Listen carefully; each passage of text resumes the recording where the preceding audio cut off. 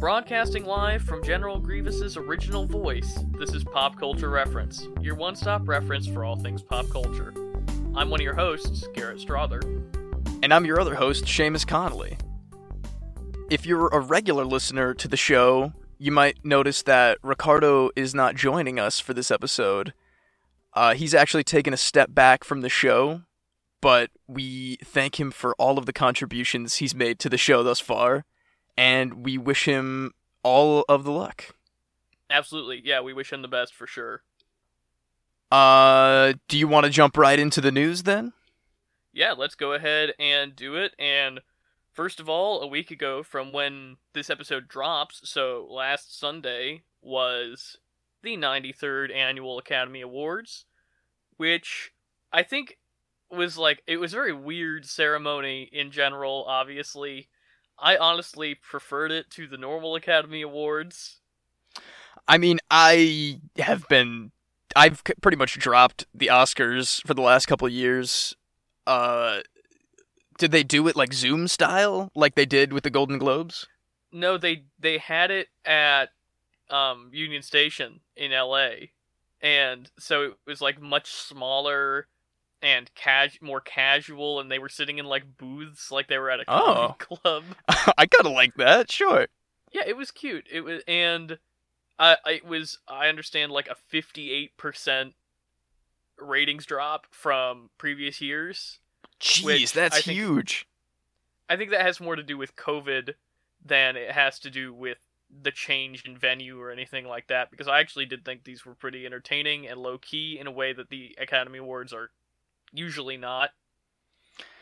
But let's go ahead and talk winners and snubs and stuff, because as predicted, Nomadland took home just a slew of awards, including Best Actress for Frances McDormand, Best Picture for Nomadland, and Best Director for Chloe Zhao, making her the second ever woman to win the Best Director Academy Award.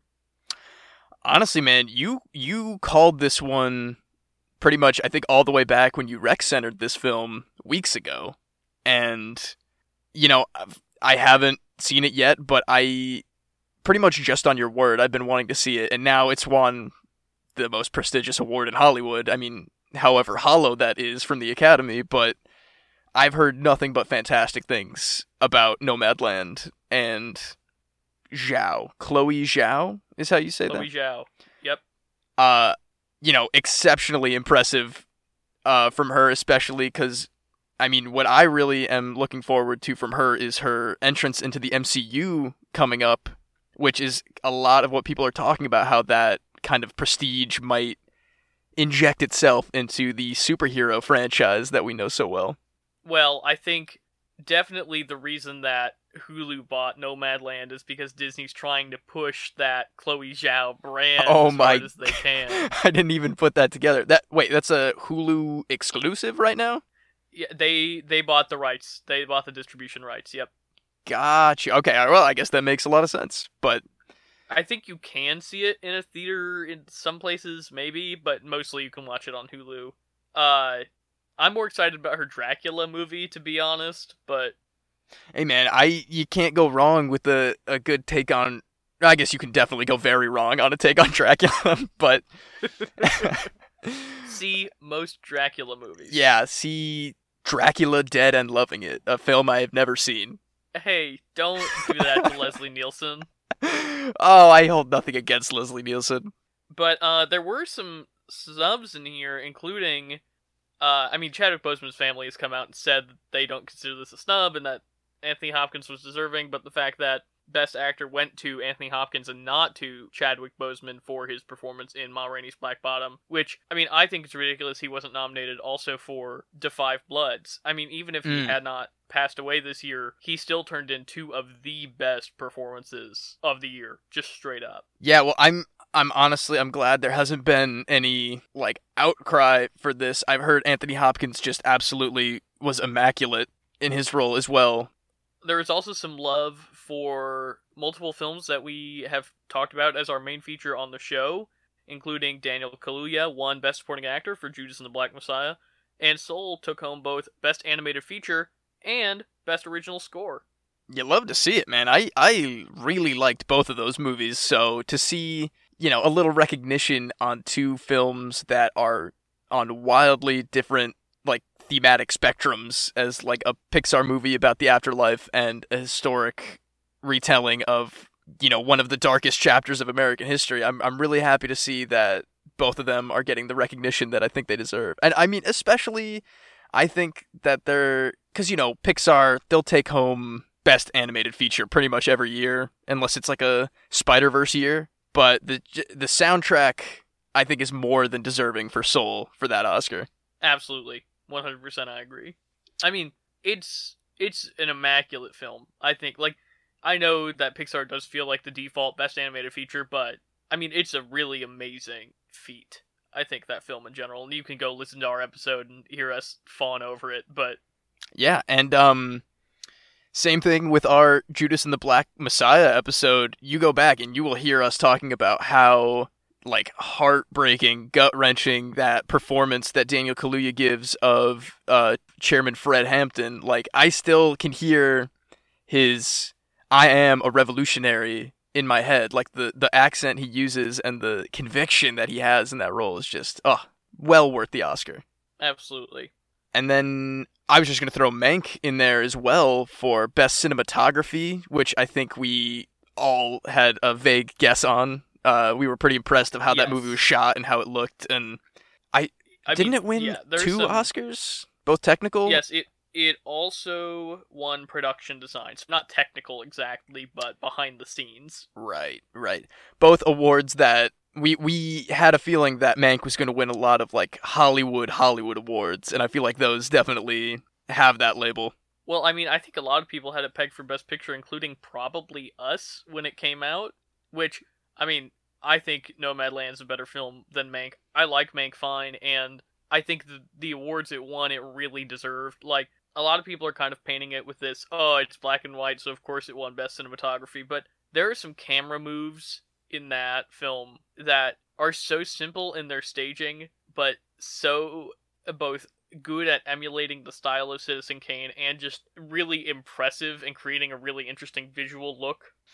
Yeah, man. I mean, for as much as we were like, of course this is gonna win a bunch of awards because it's all Hollywood, dripping in old Hollywood, this and that, but, it really deserved it. I mean, like you said, the impressive subtlety in some of the stuff that is trying to, like, maybe not emulate Citizen Kane, but, like, pay that homage to why it's such an iconic film. I think that comes through more than enough, and I think that it's well deserving. I guess my point is that all of these awards we're talking about are well deserving. Yeah, for sure. But moving on, in other movie news, Captain America 4 has been confirmed, starring Anthony Mackie as Sam Wilson, and it's going to be helmed by Falcon and Winter Soldier showrunner Malcolm Spellman. News that could not be better, if you ask me. I mean, listen back every single week to our Howling Commandos segment of the past 6 weeks, and you'll hear us just rave about this new form of, like, Marvel storytelling. It's so much, like, Garrett, you especially, you are comparing it to, I guess, the only other Marvel show, which is more than fair, and looking at Falcon and the Winter Soldier and Captain America 4 as, like, this runway to this immaculate takeoff, I'm maybe even more excited about than something like Doctor Strange, which is more connected to WandaVision. I mean, that's what I'm getting at, honestly, is that the idea of Malcolm Spellman being able to take the kind of hard-hitting, sharp-tooth insight that he gave Falcon and Winter Soldier and putting that on the kind of scale of a blockbuster film, I hope Disney doesn't keep him tethered too much, because I would love to see what he can do with Captain America 4. I mean, I think that's so great. And I think also the idea that they're specifically branding it as Captain America 4, it's not, a new Captain America series. It's like, no, this is the continuation of the story of Captain America, the title. Yeah, I love that too, especially with how much they set up in Falcon and the Winter Soldier. I've been seeing a lot of speculation that they're going to be, as they did with the show, drawing a lot from the comic run Captain America Red, White, and Black, which is where a lot of the Isaiah storyline came from, about how, like the politics and the social effects of like having a black Captain America. I would be absolutely, heartbroken, but so intrigued to maybe see flashbacks of a young Isaiah in the Korean War, and like kind of matching that with what Sam is going through as a brand new Captain America, as we see him burgeon into at the end of the show. Yeah, that could be really interesting. Obviously, I'm hoping John Walker's back. Oh yeah, that's the other thing, is that U.S. Agent could be in play here. I just saw an article today about Julia Louis-Dreyfus and how they are specifically like not wasting her as a character. Like, she's very invested in being a larger part of the MCU, so I don't know what that means specifically. This just in. Julia Louis-Dreyfus likes making money. Yeah, that really is the subtitle of every Marvel casting, but hey, we were scared that... I guess I'm always scared that they're going to kill off really good villains played by really good actors too early, but I guess that's also me assuming that she's a full villain and not some kind of shady... Nah, she's a villain. I don't know what I'm talking about. I was going to say, she's totally a villain. Up next, a trailer that premiered during the Academy Awards, actually, is Steven Spielberg's West Side Story, and boy, is it a weird one. I never, like, through all the news of this remake, I never considered it in my mind a gritty reboot, like a dark, gritty reboot, but this trailer to me made it seem like I should be, like, taking this Sharks versus Jets, like, as legitimate gang violence and, like taking everything way more seriously than how I view that original. I mean, I guess the original is still pretty damn serious when it comes to, like, murder and stuff, but... Yeah, but it's got that gritty reboot aesthetic of, like, what if we took all the iconography from the original film of, like, the shadows and the whistling and the snapping and everything, but then we sucked all the color out of it and overlit it.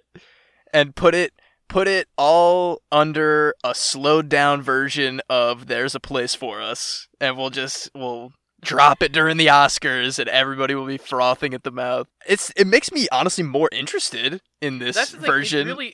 It does, actually. I will say that. I mean, I don't necessarily mean that in a positive way, but I'm much more intrigued about seeing it now than I was before. I want to know how they're going to do all the silly songs. Like, there's a few goofy songs in that movie. Officer Krupke? Come on. That's like a serious... But also, I mean, Officer Krupke is about the alienation of mistrust, and mistrust of authority, which, I mean, actually could, I think, be a lot more... The Krupke relationship could be played a lot more interestingly now than it probably was in the 60s. Honestly, you're probably right on that, but, in my mind, I'm still just like... as a little kid, I'm singing the Officer Krupke song because I'm like, oh yeah, it's funny. They're talking about their messed up families and stuff. Now Get it? They said Krupp you. Yeah, exactly. I ate that up as a kid, man. But now, like you said, they could really, like, actually examine that kind of relationship between these low-down youngsters and this truancy officer. What is he? I don't even know. He's a guy. He's just like a scummy detective. Yeah, I guess so. I don't know. I'm excited. There's a couple lines in the original music that I'm gonna be interested to see them do in a modern version. I feel like it's almost like, looking back at the lyrics of, like, Grease, that musical, you're like, whoa, how is any of this under the radar? But yeah. I guess they never made a Grease remake, so it's going to be interesting to see how they play all that, like, race stuff in the lyrics that they do. I guess that's a big point of the movie, is their race relations, but still. Mm-hmm. I really wish they'd shown us some more of the music, because that's the part of this I'm the most skeptical about. Spielberg's never made a musical. The closest I can even think of him getting to a musical is the opening number of Temple of Doom.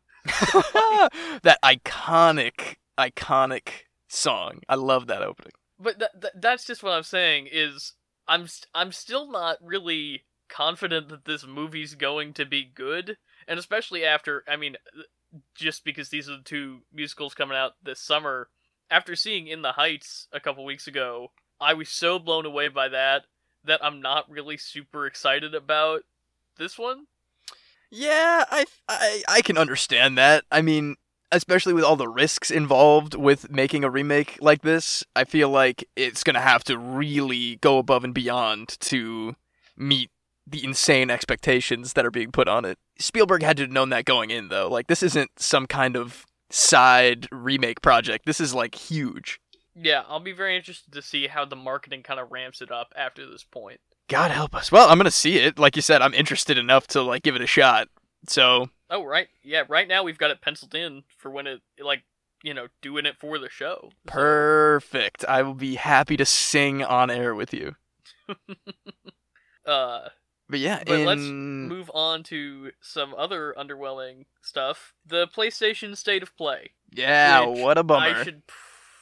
We should preface with the fact that apparently, I didn't know this going into the State of Play, they had previously stated that it was going to be a shorter State of Play with only 2 indie games featured and the Ratchet & Clank 15-minute gameplay preview. But the 2 indies featured were Subnautica and Among Us. The new Subnautica, I should say, which that new PS5 update for the original Subnautica being free is pretty exciting, especially since they just gave it away on Play at Home. That's pretty much what I was going to say. That was one of the more exciting parts of the entire thing, which is like, oh, nice. I appreciate when a developer gives out that free upgrade. Among Us, they're asking me to pay for a free game. Yeah, right. I mean, Among Us is fun, but it's also, like, pretty far after its time and also free on your iPhone, so it's going to be a hard sell, I think, unless there's more than the exclusive Ratchet and Clank costume or whatever. I mean, that Clank pet thing is pretty cute. I won't lie. I can't argue that. Yeah, I'll agree there. Because Ratchet and Clank totally fit the vibe of Among Us too. Like, that was a really good call. That collab. Like I'm saying, I think the collaboration here might be a little late on the Among Us train in general. Like, I don't know. Like I said, they're going to charge... I don't think they said how much they were charging for it, but I can only assume it's going to be like $15 for this game. That's what I would assume, yeah. Which is $15 more than I'm comfortable paying for Among Us. So, yep. Maybe it'll get a revival with this PS4, PS5 release, but I don't know. The main crux of the State of Play, though, was this extended gameplay of the new Ratchet & Clank A Rift Apart release that's coming out this year. Which, I mean, wow, looks spectacular. Yeah, it looks like a lot of fun. I mean, it made me want to go back and jump on that Ratchet & Clank reboot that they gave out a couple weeks ago, because I haven't tried that out yet, but I don't know. You should. It's really fun. Yeah, I think I'll have to, because this new trailer, well, not entirely that exciting to me, because I don't think I'll be getting this new Ratchet & Clank game. It kind of... I don't know, it got me in the mood for some of that goofier, more cartoon-based action fun. Well, I mean, the thing that I'm impressed by, and trailers can be deceiving, of course, but the fact that they're showing us these full techno-futuristic cities that are, like, open world, and have all of these citizens milling about and stuff, it's just really impressive. I think how much there is in this game, how good it looks. And, I mean, the real jaw-dropper in this trailer for me was you're fighting a boss, and then you rift to another arena, and then the boss fight is still going. So, it's loading, like, a fast travel where there's no load screen, and maintaining a boss fight during that transition. Yeah, that is impressive as hell, no matter how you look at it. I mean... If anything, this trailer was just like, look how powerful, look how much we could do with this new hardware. And this is only like the first couple months into this new generation, so it's got me excited for the future. I was gonna say, this is like only the second or third high-profile PS5 exclusive, and they're already looking this good. God knows what towards the end of the PS5 generation, it's gonna be unbelievable. Like, you think about how The Last of Us came out and, like, pushed the PS3 all the way to its limit of, like, look at what this system can do. I can't even imagine what that is going to look like for the PS5. Oh god, I can't wait. Last of Us Part 3. Maybe. Probably something VR though, right? Oh god, I hope so. That PSVR 2, every time I see more details about this patents that Sony are like signing for it, it gets more exciting. But yeah, I mean, I'm definitely going to play me some Ratchet and Clank. I'm excited about the adaptive triggers and the haptic feedback for all the different Ratchet and Clank guns. Oh yeah, that was another big thing. It's like Ratchet and Clank has always been about like, let's give you 20 unique weapons to use and hold for the whole game. I'm sure they're going to make wonderful use of those triggers. I mean, yeah, I think if they had held off on like revealing who Rivet was until this state of play and stuff like that, it would have been less underwhelming. I think with a little bit more fanfare, it could have been really, knock your socks off, because the gameplay they did show looked astounding. Oh yeah, definitely. But like you said, they kind of jumped the gun releasing that gameplay trailer far too close in proximity. But I guess the state of play has never been, or I guess this year, these last couple haven't been super over the top. I was gonna say, like, the first one, like, honestly, the last one that I felt like a true state of play was the one where they revealed the PS5. Yeah, yeah, right? I mean, that was, 2 years ago? Oh, man. No, it was more like a year ago. It was in the COVID time, Seamus. Oh, God. I honestly forget how long they waited to actually reveal the PS5. Like, that was a whole saga that took forever. Well, I'm really excited to play some Ratchet and Clank. I'm excited to try out Subnautica with that PS5 upgrade. But let's move on to the announcement that Billie Eilish has a new album, Happier Than Ever, dropping July 30th, and her new single just dropped earlier in the week called Your Power. Yeah, man. Did that music video sound super happy to you? No. Yeah. I mean, not that I don't think Billie Eilish's music is very happy in general. Right, yeah. But this is definitely an ironic phrase, I think. And I think yeah. the album cover also, she had, I think Billie Eilish very famously is not interested in the kind of pop star, a typical glammed up look that young female artists are usually trying to show.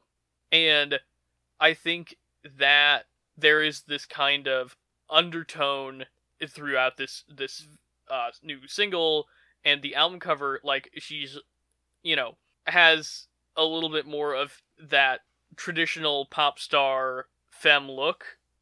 So I think it's probably kind of commenting on her state as a female artist in the public light, and like kind of the unwanted attention that brings. And also, apparently, Annie was telling me that this album, it sounds like, is going to be a lot about, she had an abusive ex that, I haven't watched the Apple TV documentary yet, but apparently she talks about in that documentary her abusive ex. So, I mean, I think there's a lot of undertones about, like, the way women are treated, both in the public eye and domestically, and that's coming through in the music to me for sure. 100%. I mean, from the single that I listened to this morning, even like the music video itself is very, you use the giant anaconda classically in music videos to represent, like, phallic things and like seduction and stuff like that, and you see this music video and she's just being slowly strangled pretty much by a giant boa constrictor, and that, I think, plays exactly into the theme of, like, being controlled, if that is more about her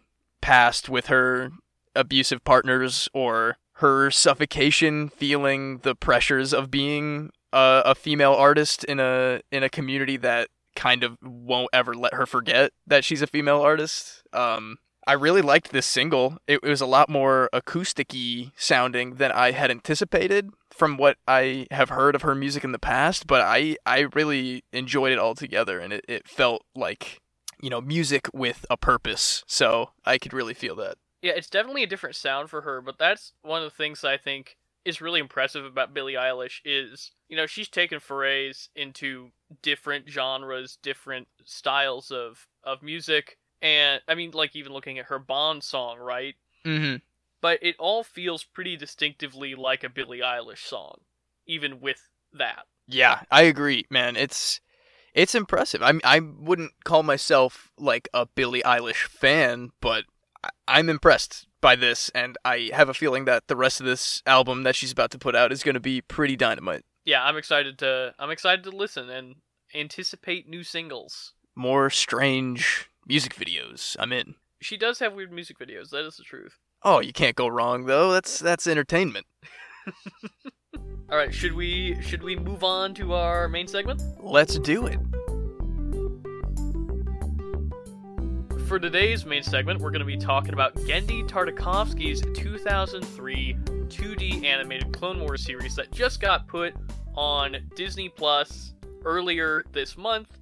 And of course, we're doing that in honor of The Bad Batch coming out on May 4th, which, we're obviously super excited about, anticipating that. And so this kind of is a cute little way to tie in with some Star Wars stuff, talk about something that just came out on Disney Plus, and definitely was a Star Wars staple of my childhood. I don't know about you, Seamus. Oh, 100%. Back when Cartoon Network had their hands on Star Wars, this was like, as a youngin', still like completely enthralled with Star Wars, but not as much into the deep lore yet. This was fantastic to have this kind of micro television show on Cartoon Network. So yeah, we're going to be covering the whole series. We're going to be jumping around, so full spoilers for Genndy Tartakovsky's Clone Wars. But there's technically 3 seasons, but my DVDs had it this way, and so does Disney Plus, that it was broken just into 2 volumes. So that season 1, which is a bunch of like 3-minute shorts, 20, I think, 3-minute shorts, are all in one segment, and then seasons 2 and 3, which are a total of 6 15-minute shorts, are all in one volume. It was weird for me. Like, the last time I watched these, the last time I could even find them was like a YouTube rip of probably the DVDs, and I don't know, I would have liked to see them in like the segments that they were originally aired in, but it is definitely nicer to have a streamlined version of just like the whole series in 2 parts. It's definitely more practical, especially season 1, where, I mean, like, if you had to constantly go in and out of your Disney Plus screen and be like, yep, okay, here we go. Like, yeah, every 3 minutes. The next episode. Though, I wanted that staticky Star Wars logo more than twice, if I'm being honest. Yeah, you're not wrong about that. That's a big part of my nostalgia. There are definitely parts in the season 1 at the end where you can tell they're cutting it off before the music. Oh yeah, there are a couple hard cuts to black that feel like, oh, I guess that's where that one ended, but yeah, they get you. And, I mean, this is a fascinating thing, because they were making these between the production of Episode 2 and Episode 3, and in Season 1, or I guess we should say Volume 1 and Volume 2, in Volume 1, everything looks like Episode 2, and then in Volume 2, everything looks like Episode 3, because they were closer to production. Yeah, Episode 3. I think the second and third seasons started coming out like a month after Episode 3 had come out. So they were really hitting that hard to match with the movie, and it's kind of amazing to see that difference in the two when you get to switch over when you're watching this show. I mean, the animation also definitely gets to be a better quality when you get to Volume 2, but I'll say in general, I was really shocked at how good these look in HD. I was not expecting them to look good. Yeah, well, I mean, that's because we remember it as very standard-y definition. This is like truly, I think, the best it's ever been put out. So it's jarring, to say the least, to see that kind of animation feeling so cleaned up, but I love it. I want more of that weird long neck animation. I also totally did not remember Grievous being in Volume 1. When he showed up at the end of Volume 1, I was like, what? Well, yeah, that's with Shaggy, right? That's the end of. Yes. Did we mark like I guess this is a 20-year-old miniseries, but full spoilers though. Yeah, full spoilers. R.I.P. Shaggy. He we were talking before, he gets killed so fast. Like as iconic as this weird side character is, he's got 30 seconds of screen time before Grievous crushes his body. For those of you not in the know, there is a sequence where a bunch of Jedi, including Ki-Adi-Mundi, Shaak Ti, Aayla Secura, are all trapped in the wreckage of a Venator being hunted by General Grievous, and one of the scared Jedi, the most scared Padawan, is a guy who looks like Shaggy from Scooby-Doo, and his name is Shaggy. And, I mean, very clearly, Scooby-Doo was a pretty big influence on this series in general, I would say. On Star Wars? Scooby-Doo? No. On the Clone Wars. Oh, series. yeah. Okay, that makes more sense. Yeah. Because just kind of like the humor style and the pacing, especially of Volume 2, I think feels very Scooby-Doo. Yeah, I feel that. But also carrying on the proud tradition of Scooby-Doo in completely traumatizing unsuspecting children. Oh my god. Honestly, especially once like Grievous gives a speech to these scared Jedi that is just like it's the equivalent of like real propaganda flyers dropping from planes like you are already dead, give up now, pray to your god. It's chilling. It's wonderful. I wonder if they had them tone it down a little bit, because Volume 1 I think is definitely more jarring in most ways than Volume 2. Not that Volume 2 doesn't have its share of weird, gross, whatever, but like you've got a lot of stuff in Volume 1 that I think is like that particularly sat with me as a kid of like, ugh, I am unsettled by that.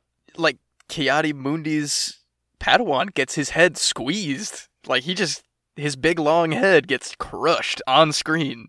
It's rough to see. People getting massacred by this dude. It's like you said, it's almost like how you see Darth Vader in the extended universe of Star Wars, where he's like, oh, this is the scary badass that all the legends are about in canon that you never see on screen during a live action film, but this is exactly what that is. This is like Grievous Prime, no cough, fully shredding everybody in his path.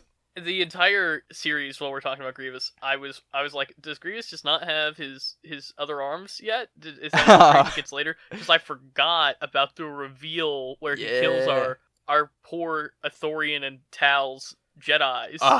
Makes me sad. Makes me want to see those species as Jedi again. Like, dude had that big Force scream. That's part of his species, I assume. I think the Ithorian Jedi shows up in the New Yoda Chronicles, because there's a Lego of him for the New Yoda Chronicles. Huh. I mean, I know there's an Ithorian Padawan in the Clone Wars, I think, but we all know what happens to the Padawans after the Clone Wars, so who knows?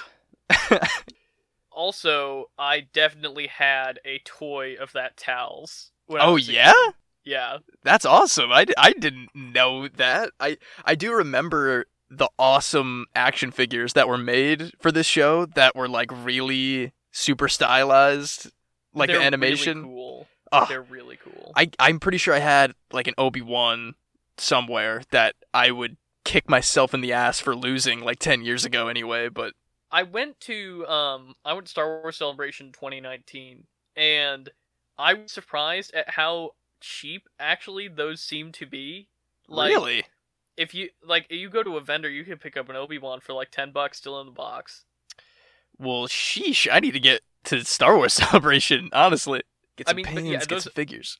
This art style lends itself really well, I think, to action figures. I think the episode 3 models look a little wonkier than the volume 1 episode 2 models to me of Obi-Wan and Anakin for some reason. I don't know why. I think the hair is just off-putting on both of them.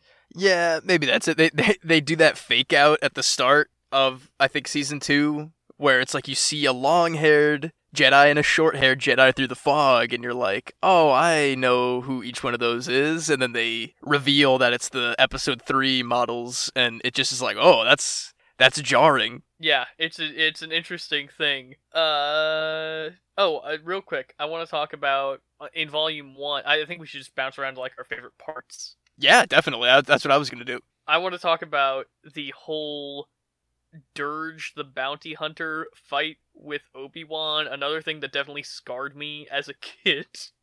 Yeah, the freaking parasite jousting. I mean, granted, I love the like squad of CIS assassin droid, like IG assassin droids that are jousting on the speeder bikes. Like that's Oh yeah. kick ass. We get to see Obi-Wan in like full clone Jedi armor, which is Clone helmet and everything. like with the cape. It looks awesome. Like he is rocking that. And Dirge is this bounty hunter who's in full body armor, and underneath is just like a sinewy mass of tissue. He doesn't seem to have like a specific corporeal form other than what he shapes into his armor for. Yeah, it's like big worm monster stuffed in a suit of armor. And is able to regenerate and like the Iron Giant reattach his limbs. Yeah. Oh man, there's a couple fake outs with him where Obi-Wan thinks he's got him down, but I mean, there's that great showdown at the end with all the clones. That just like full clone barrage attack on that thing. Like, do they even say what species it is, or is that just like a one-off thing for this I think that's show? just a one-off thing. Though it sounds like he's coming back to canon. It sounds like he's going to be in maybe the new Dr. Aphra comic. That's what I'm hearing. That would be awesome, because he, as weird of a side character as he is, he's iconic enough. Like, I would recognize him by sight. And, but the thing that really disturbed me when I was a kid was when Obi-Wan gets swallowed up in his sinew and then he has to explode him outward. Yeah. Oh, man. Very Men in Black style execution. Nasty. Also, this show just can't get enough of like 3 or 4 shots of clones absolutely firing into, like, just obliterating whatever they're firing at. Yeah. And then the rocket trooper guy running forward, kneeling, and then hitting that rocket in there. Oh, yes. Ooh, that beautiful original Battlefront 2 style bazooka rocket launcher. Gotta love it. There is so much in here where I'm like, oh, I feel like I'm playing Battlefront right Yeah. now. Oh, man. Or if we're really going back, the CartoonNetwork.com Flash games that were associated with the series. I did not play those. Oh, dude. Perfection. Chef's kiss. They were like, it was like there was a jousting one where you're Obi-Wan versus all the IGs, and then there's one where you play as Kit Fisto underwater on Mon Calamari, and then I think there was a spaceship one where you're Anakin chasing Ventress, and... Dude, bring back Kit Fisto underwater lightsaber stuff. Yeah! I mean... Awesome! Like, between that and watching, the rain sizzle on a lightsaber during the Anakin Ventress fight, like, that's cool. All that is a cool idea to just play with what a lightsaber would do in regular, like, physics. Which they do a little bit of that in Last Jedi. They do a little bit of rain stuff in Last Jedi. God, do they? I'm sorry, I barely remember. Yeah, on Octo they do. Well, apparently it didn't hit me as hard as this short animation, so... I mean, they do not focus on it the same way that this they do in the show. Because they make it very clear what's happening with lightsabers. And I mean, they correctly think that that's a really cool visual to focus on. And Ventress, I mean, I'm used to, and we're going to talk about the legacy of the show a little bit more during our pop culture reference, but from the 2008 3D animated Clone Wars, which contradicts this pretty hard, I'm used to Ventress not being quite so sadistically evil. Yeah, she is like, I don't know, it was almost like a Cruella de Vil of like, how can you be this, like, casually sinister all the time? I don't know. And, I mean, I'm assuming that her backstory is still intact, that she is a fallen Jedi Padawan in this version, because she's still got those blue and green lightsabers when she shows up. Yeah, that is true. We'll maybe get into more of this during the pop culture reference, but I feel like so much of what this show set up in the background, like even with subtle stuff like that, or no, I guess episode 3 was already released by the time Anakin is like getting his face scar and Yeah. all that. But I don't know, for as much as they changed, they definitely drew a lot from this show as like that's exactly what we need to be in like the back of people's minds when we write this character for the future. Well, again, I'm going to touch on this more during the reference, but I really do think that this series has as much of an influence on contemporary Star Wars as the actual prequels do. Yeah, definitely. I mean, like I said, this was big when we were growing up, and this was like the only new Star Wars that we could get between movies. Now that there's like shows and games and so much that we could consume, this was it. This was the big like culmination of what the Attack of the Clones was all about. And I don't know, I'm glad to see, and I hope to see, more in the future, since it looks like Disney is going to milk the prequel era for all it's worth. I would like to see more of the stuff that was set up in this Tartakovsky series to make a comeback, even if just for like visual reference or, background, just to flesh out the world. I want to see that werewolf Jedi guy. Where's he at? Werewolf Honestly, Jedi.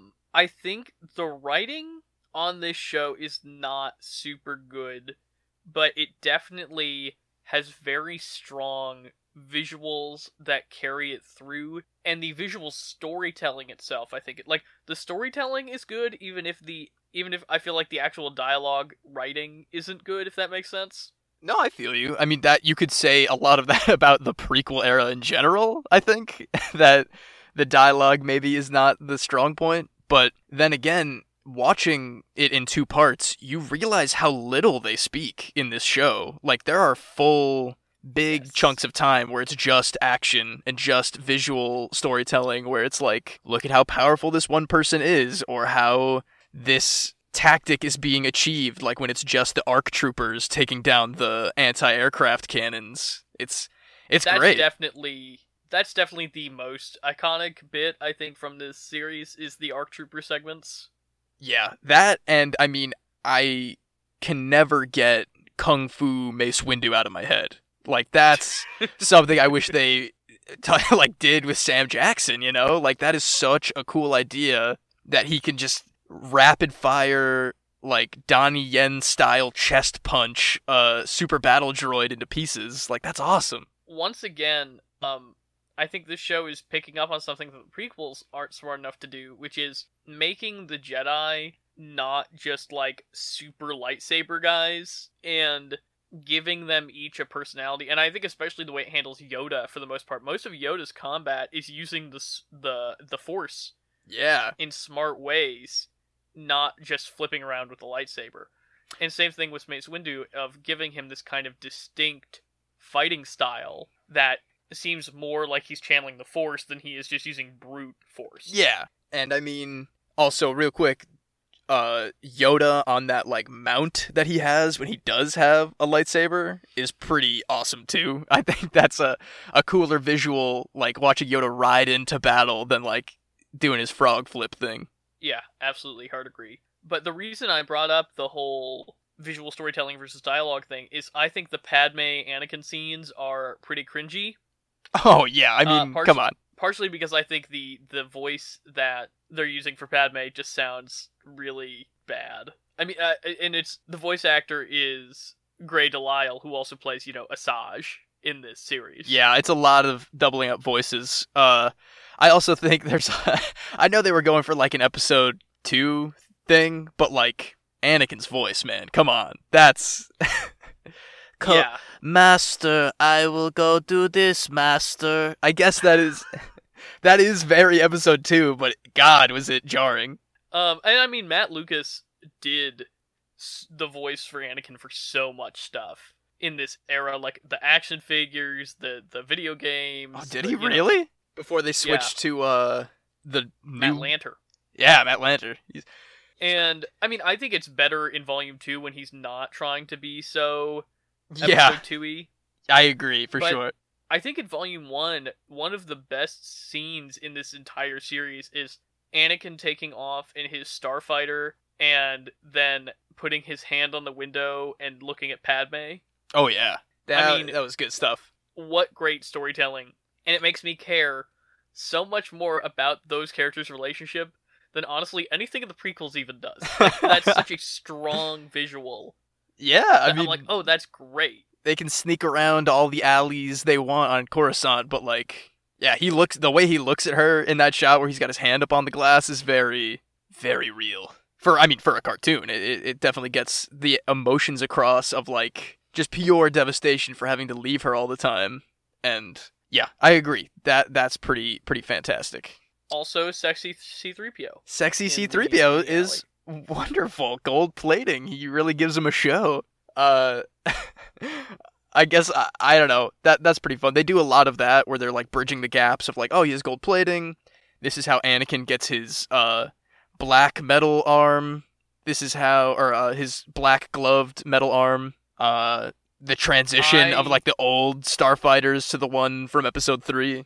Same thing with the clones. Is that they transition the clones. Phase 1 to Phase 2. Commander Cody is in the second season, which is pretty wild. As a like no nonsense kind of dumb clone. Yeah, he it's Cody if he couldn't read the room, basically. He's just like, yeah, 3 more months, right on schedule. I really like how weary Obi-Wan is in this show in general. Like, I think that's very consistent with his character. Mm-hmm. And also just makes me think of how, and they dive into this in the comics and the books a little bit, and I'm hopefully on the Obi-Wan show as well, just that this guy that's just so kind of tired all the time, and then he just is stuck on Tatooine for 20 years. Oh, God. I can't wait for that show. But even here, like, just him sitting in the rain, the talents of the lovely James Arnold Taylor, who makes... he's so good. He's the best. He's one of, like, whenever I hear his voice, I perk up. So I'm glad they carried that over to the 2008 Clone Wars, obviously, because he is so good as Obi-Wan specifically. But that wariness really comes through in this one when he's a lot in like the second and third seasons, where the main focus is on Anakin and like his getting through his final trial, basically, where he does kind of take that background master to the Padawan role a little more than we see it in, you know, obviously in episode 3 when they are like more mutual Jedi Knight brothers. Yeah, once again, doing a really good job of trying to bridge that gap of like making them feel like their relationship evolved and not just happened off screen. Like trying to show why that in episode 2 is Anakin so reckless and Obi-Wan, you know, is constantly having to clean up after him, and then in episode 3 they're brothers. Yeah. Man, I even like that foreshadowing of he's like, you know, I'm your master now, but I think it's time that we become brothers, like that. And then going into episode 3, that like hits really hard. Yeah, for real. Yeah, God, that ceremony, the knighting ceremony that Anakin goes through. There's another moment. There's a couple moments like that where it's like very specifically we haven't seen any of that in like the other Clone Wars or the films, and it's like moments like that where you can only kind of assume that is still partially canon, because I mean I pretty much assume that's how it went down based on this show. That's how I picture it, yeah. It's like that, and I don't know, getting his facial scar and like showing Padme. I almost want them to like use Hayden Christensen in this Obi-Wan show for flashbacks.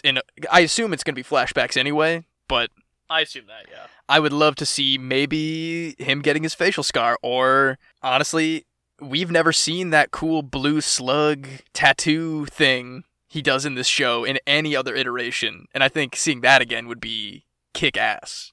Yeah, definitely. I love all of the Vader foreshadowing in this. The I have you nows. Ooh, yeah. And the most impressives. It's there. The great, I mean, and you can see stuff like this obviously directly inspired by this 2003 series in the 3D Clone Wars, but like the big wall tapestry of the history of the tribe that they're working with, and how that Yes. directly is an allegory to him, like, using power to destroy power and then getting consumed by the power. And I mean, it's not a subtle metaphor, but it definitely no. is something that they do more in the 3D Clone Wars, where you see these visions of like inevitable evil that he has to keep wrestling with. Also, speaking of the 2008 Clone Wars, is this the first time we ever see Ilum? Like, I don't know when Ilum kind of came into play in Oh yeah. concept. I don't know. I mean, I guess it must have been, right? I mean, there's some stuff that you learn, like, oh, McQuarrie like had that in mind from the very beginning. Right, yeah. And had concept art for it in the 80s. You're like, oh, why? But here, let me look it up and see. Yeah, go for it. It first appeared in a junior novel in 2001. Oh, so I mean, still pretty close to when this came out, but So, I mean, I would say they probably, just pulled that fact from that book, would be my guess. And then obviously, it's a huge part of Star Wars lore now, with Fallen Order and the 2008 Clone Wars series and, Episode 7. yeah, oh man. It's, like I said, seeing that kind of, I guess it wasn't introduced in this series, but it was more popularized because of it, no doubt. And, you get people who are working on modern stuff like Mando and like new Clone Wars Bad Batch, and you see them pulling a lot of this more obscure, more subtle stuff that's been established for decades now, and just like making it exactly what it needs to be in full canon lore. And I'm really, like I said, I'm hoping we see, like, come on, Filoni, start digging into the Tartakovsky vaults. Oh yeah, like he wasn't doing it for yeah, for 10 years before this. I Not want to mention the more fact that subtleties. He actually worked on this show. Dave Filoni did. Oh, did he really? This was his. That's what he was. He was originally hired to be a writer on this show, No kidding. and that's when he went in and he had a meeting with George Lucas and everything else, and Well, or maybe hell. he wasn't a writer. Maybe he was something on this show. I don't want remember to exactly. say that's what he was doing before his, rise to the kingdom of Star Wars, was just, he was doing a lot of writing stuff, so. But yeah, and then that obviously turned into this. So yeah, okay, I'm having a hard time finding it, but I am fairly certain that okay, I'm pulling this from the Mandalorian behind the scenes thing Okay. that he said in an interview that he was hired for that. So, out there on social media, if you guys know what I'm talking about, if I'm completely out of my mind, if you have the clip that confirms what I'm saying, that Filoni actually worked on this show, please let me know, because I actually do not know off the top of my head and I can't find it now. But I'm pretty sure that he worked on this show, and that's how his relationship started with Lucasfilm. Well, thank God. Like, we see what his Star Wars career has burgeoned into now, so, hey, maybe he will go back to those roots of his and really pull the deep stuff. I'm telling you, Shaggy prequel series with the Werewolf Jedi. We gotta do Grievous prequel with his original voice. I want to see those weird-shaped droid underwater ships on Mon Calamari. Always loved those. So cool. Yeah, that was part of Same that thing part of with that those- Flash game. With those little underwater clone troopers with their little backpack, their little Yeah. rescue heroes backpack. Yeah, that was great.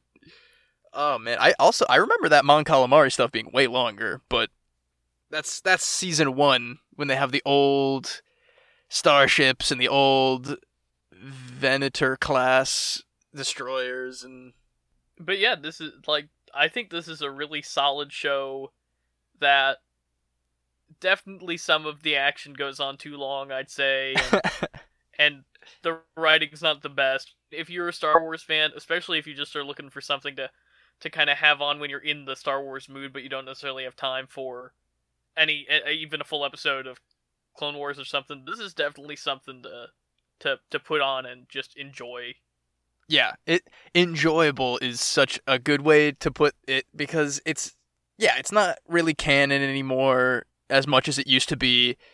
It's got plenty of prequel problems and just like restraints as it, 3-minute shorts. You can't do everything you want to, but it's entertainment, man. It's well worth the watch. I love the new vintage Star Wars category on Disney Plus where you can find it, and yeah, for real. I'm glad that it's finally in HD, I guess, is the main thing. It's like finally the best quality it could be. So yeah, let's segue over to our pop culture reference where we're actually going to talk more about this show's legacy. For today's pop culture reference, we're going to be talking about the legacy of the 2003 Genndy Tartakovsky Clone Wars, and how, despite not being technically quote-unquote canon anymore, it really has shaped so much of what's come since, and like really some of the most iconic Star Wars content of the modern Star Wars era. Yeah, it started off filling the time between episodes of other cartoons on Cartoon Network, run as a mini-series as I don't want to say promo for Star Wars as a franchise, but definitely to close some of the gaps between Episode 2, Attack of the Clones, and Episode 3, Revenge of the Sith. Certainly. And, I mean, we talked in our main segment about a lot of the things that we're going to talk about now, which is, closing those gaps, showing C-3PO's gold plating, showing Anakin's new hand, his scar, things like that. But I think what is way more interesting to talk about with this series is the way that these things that have been introduced in this show have been carried over to so much of, like, the other Star Wars content that's come after it. Specifically, Asajj Ventress is a huge Star Wars character that is really a bit player in this series, but, is super famous, is in most of the Clone Wars 2008 series run. Like you said, her General Grievous, a lot of the subtleties of what Palpatine is doing behind the scenes, a lot of this is carried over to what is considered one of the highlights of the prequel era, which is the 2008 Clone Wars. A lot of that is carried over due in part to, as we were saying before, Dave Filoni being the showrunner of the 2008 Clone Wars revival, having been a part of this 2003 2D animated version. If I'm not mistaken, it has to be that it was like the 2008 Clone Wars pretty clearly contradicts this series anyway. Oh, I mean, absolutely. Between the absence of Ahsoka and like the general themes of Anakin growing as like a Jedi through being he wasn't a master. I know that much. What is he? He's a knight. A knight. What do you call a knight with a Padawan? Teacher? I don't know what to say here, but like a lot of the themes in the 2008 Clone Wars with Ahsoka and all of the like her contributions to the greater lore of Anakin and Obi-Wan's story. I'm basically trying to say, yeah, you're 100% right. That is like as soon as the feature-length premiere of the 3D animated Clone Wars came out, there was no question of whether or not the Tartakovsky stuff was still in canon. But there's also no question that wouldn't exist without this 2003 Clone Wars.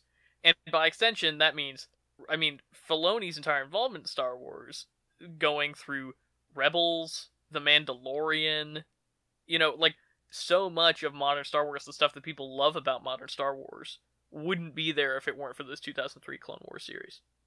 That is absolutely true. And, like, pretty much everything else that revolves around the prequel era, just the way they're each so different and unique elevates the other one to no end. Like, you can appreciate so much more in the 3D Clone Wars after watching the 2D and vice versa. And, not to mention the fact that you can't tell me that, obviously the Battlefront games from the original Battlefront games had a lot to do with the popularity of the clones, But you can't tell me that these clones depicted in the 2D one don't have to do with the popularity of clones in general and the popularity of the new Battlefront games. Oh, 100%. And especially you can see so much inspiration from the clone stuff and a lot of the action sequences from the clones. You can see a lot of that inspiration in the newest 7th season of the Clone Wars, which came out last year or 2 years ago. Yeah, funnily enough, I think the 7th season of the Clone Wars is the one that seems the most directly influenced by this season. Maybe that's because it's covering so much of the same ground of, like, setting up the Battle of Coruscant and that kind of stuff, but... Yeah, overall, its status in Star Wars canon does not take away at all from its influence on the greater prequel era. Yeah, 100%. Alright, with that, what do you say we kick it on over to the Rec Center, Garrett? Let's do it. Now it's time to Save the Rec Center, where we give you our weekly recommendations. Garrett, do you know what you got this week? You know, I've been thinking about it, and I've been playing a Switch I checked out from my local library, a Nintendo Switch I checked out from my local library, and I think I'm gonna have to recommend Tetris 99, which I assume anybody that has a Switch knows about, but I think it is just such a fun reinvigoration of the Tetris brand, the idea that you're playing against 98 other players online. It's taking, you know, a classic video game that's on every console you can imagine and breathing new life in it through the Battle Royale genre, which is the hot ticket right now.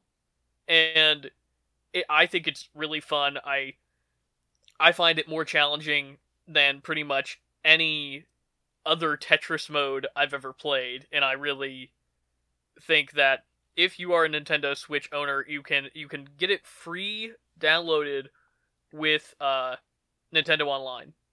So with your Nintendo Online membership, which I think is pretty cheap, like $20 a year or something if you get it at the right time of year. Oh, damn. And it's just a terrific game.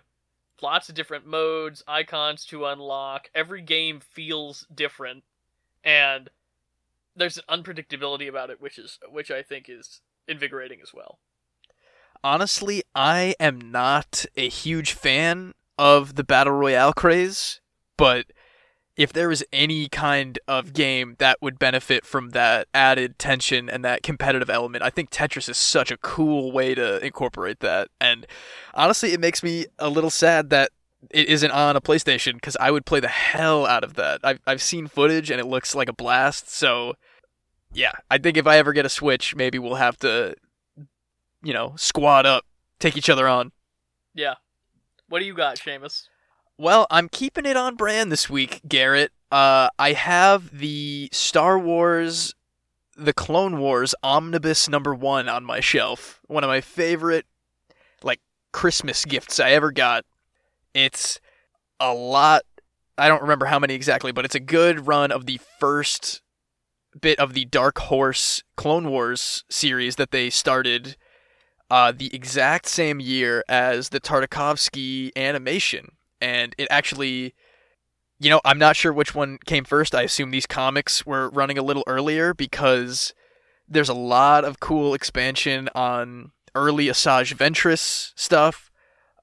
Dirge the Bounty Hunter makes his appearance there and is very interesting. He talks a lot more. You know, just like a lot of really cool ideas that you can see getting picked out and translated into the animations that were to follow it, but it's so of the same cloth that the Tartakovsky animation is of as well, that I think it's a great companion. I looked it up before the show. It's like $400 on Amazon for some reason. I don't know why, but if they ever reprint it, get your hands on it. I think it's like $1 on certain web-based comic providers, but it's a lot of fun. There's a great arc on oh crap, now I'm forgetting his name. He's the Jedi who's like undercover. He's got the gold streak over his face. Quinlan Voss, baby. Yeah, Voss has a great arc in this. It introduces him in like a really fun, slimy way as his like role in the Jedi Order, and I don't know, it's a little old, 2003, but like I said, great companion to the series we talked about today. It's a shame. So many of those old, out-of-print Star Wars comics go for so much money, and so few of them are available legally, digitally. And it's just, it is very sad, because you would think that Disney would want to prioritize getting some of that older stuff out there. Like, I had a Kanan comic that I was lucky enough to snag on eBay for like $30. I got the Kanan Omnibus. Ooh, very nice.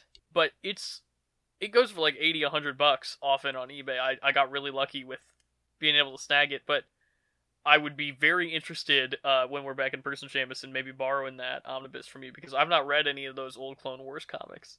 Oh man, I will lend it to you happily. It is, like I said, if you like this series we talked about today, this is exactly what will help complement that. So, well, that's great, Seamus. Thank you so much for that rec center. That's gonna wrap us up for this week's episode. We'll be back with more Star Wars next week for the Bad Batch, like 90-minute series premiere. Yeah, it's gonna be a big one. So I'm pretty excited about that one. If you want to reach the show, you can tweet us at PCR_podcast. Find us on Instagram at that same handle. Like us on Facebook. Email us at popculturereferencepod@gmail.com. We want to hear from you. I'm at Strother Garrett on all my socials. You can find me there. You can find me on Twitter at Walk of Seamus. I have no other socials you can find me at, but follow the show everywhere else. Visit our YouTube page, Facebook, give us a like, give us a subscribe, rate us. That helps a ton. If you haven't rated the show on iTunes or anywhere that you listen, please consider dropping 5 stars and a quick review. That would probably help us more than you would ever know. Yeah, honestly. Goes a long way. It really does. With analytics, with metrics, with everything. But other than that, I think we'll see you next week. Adios, amigos.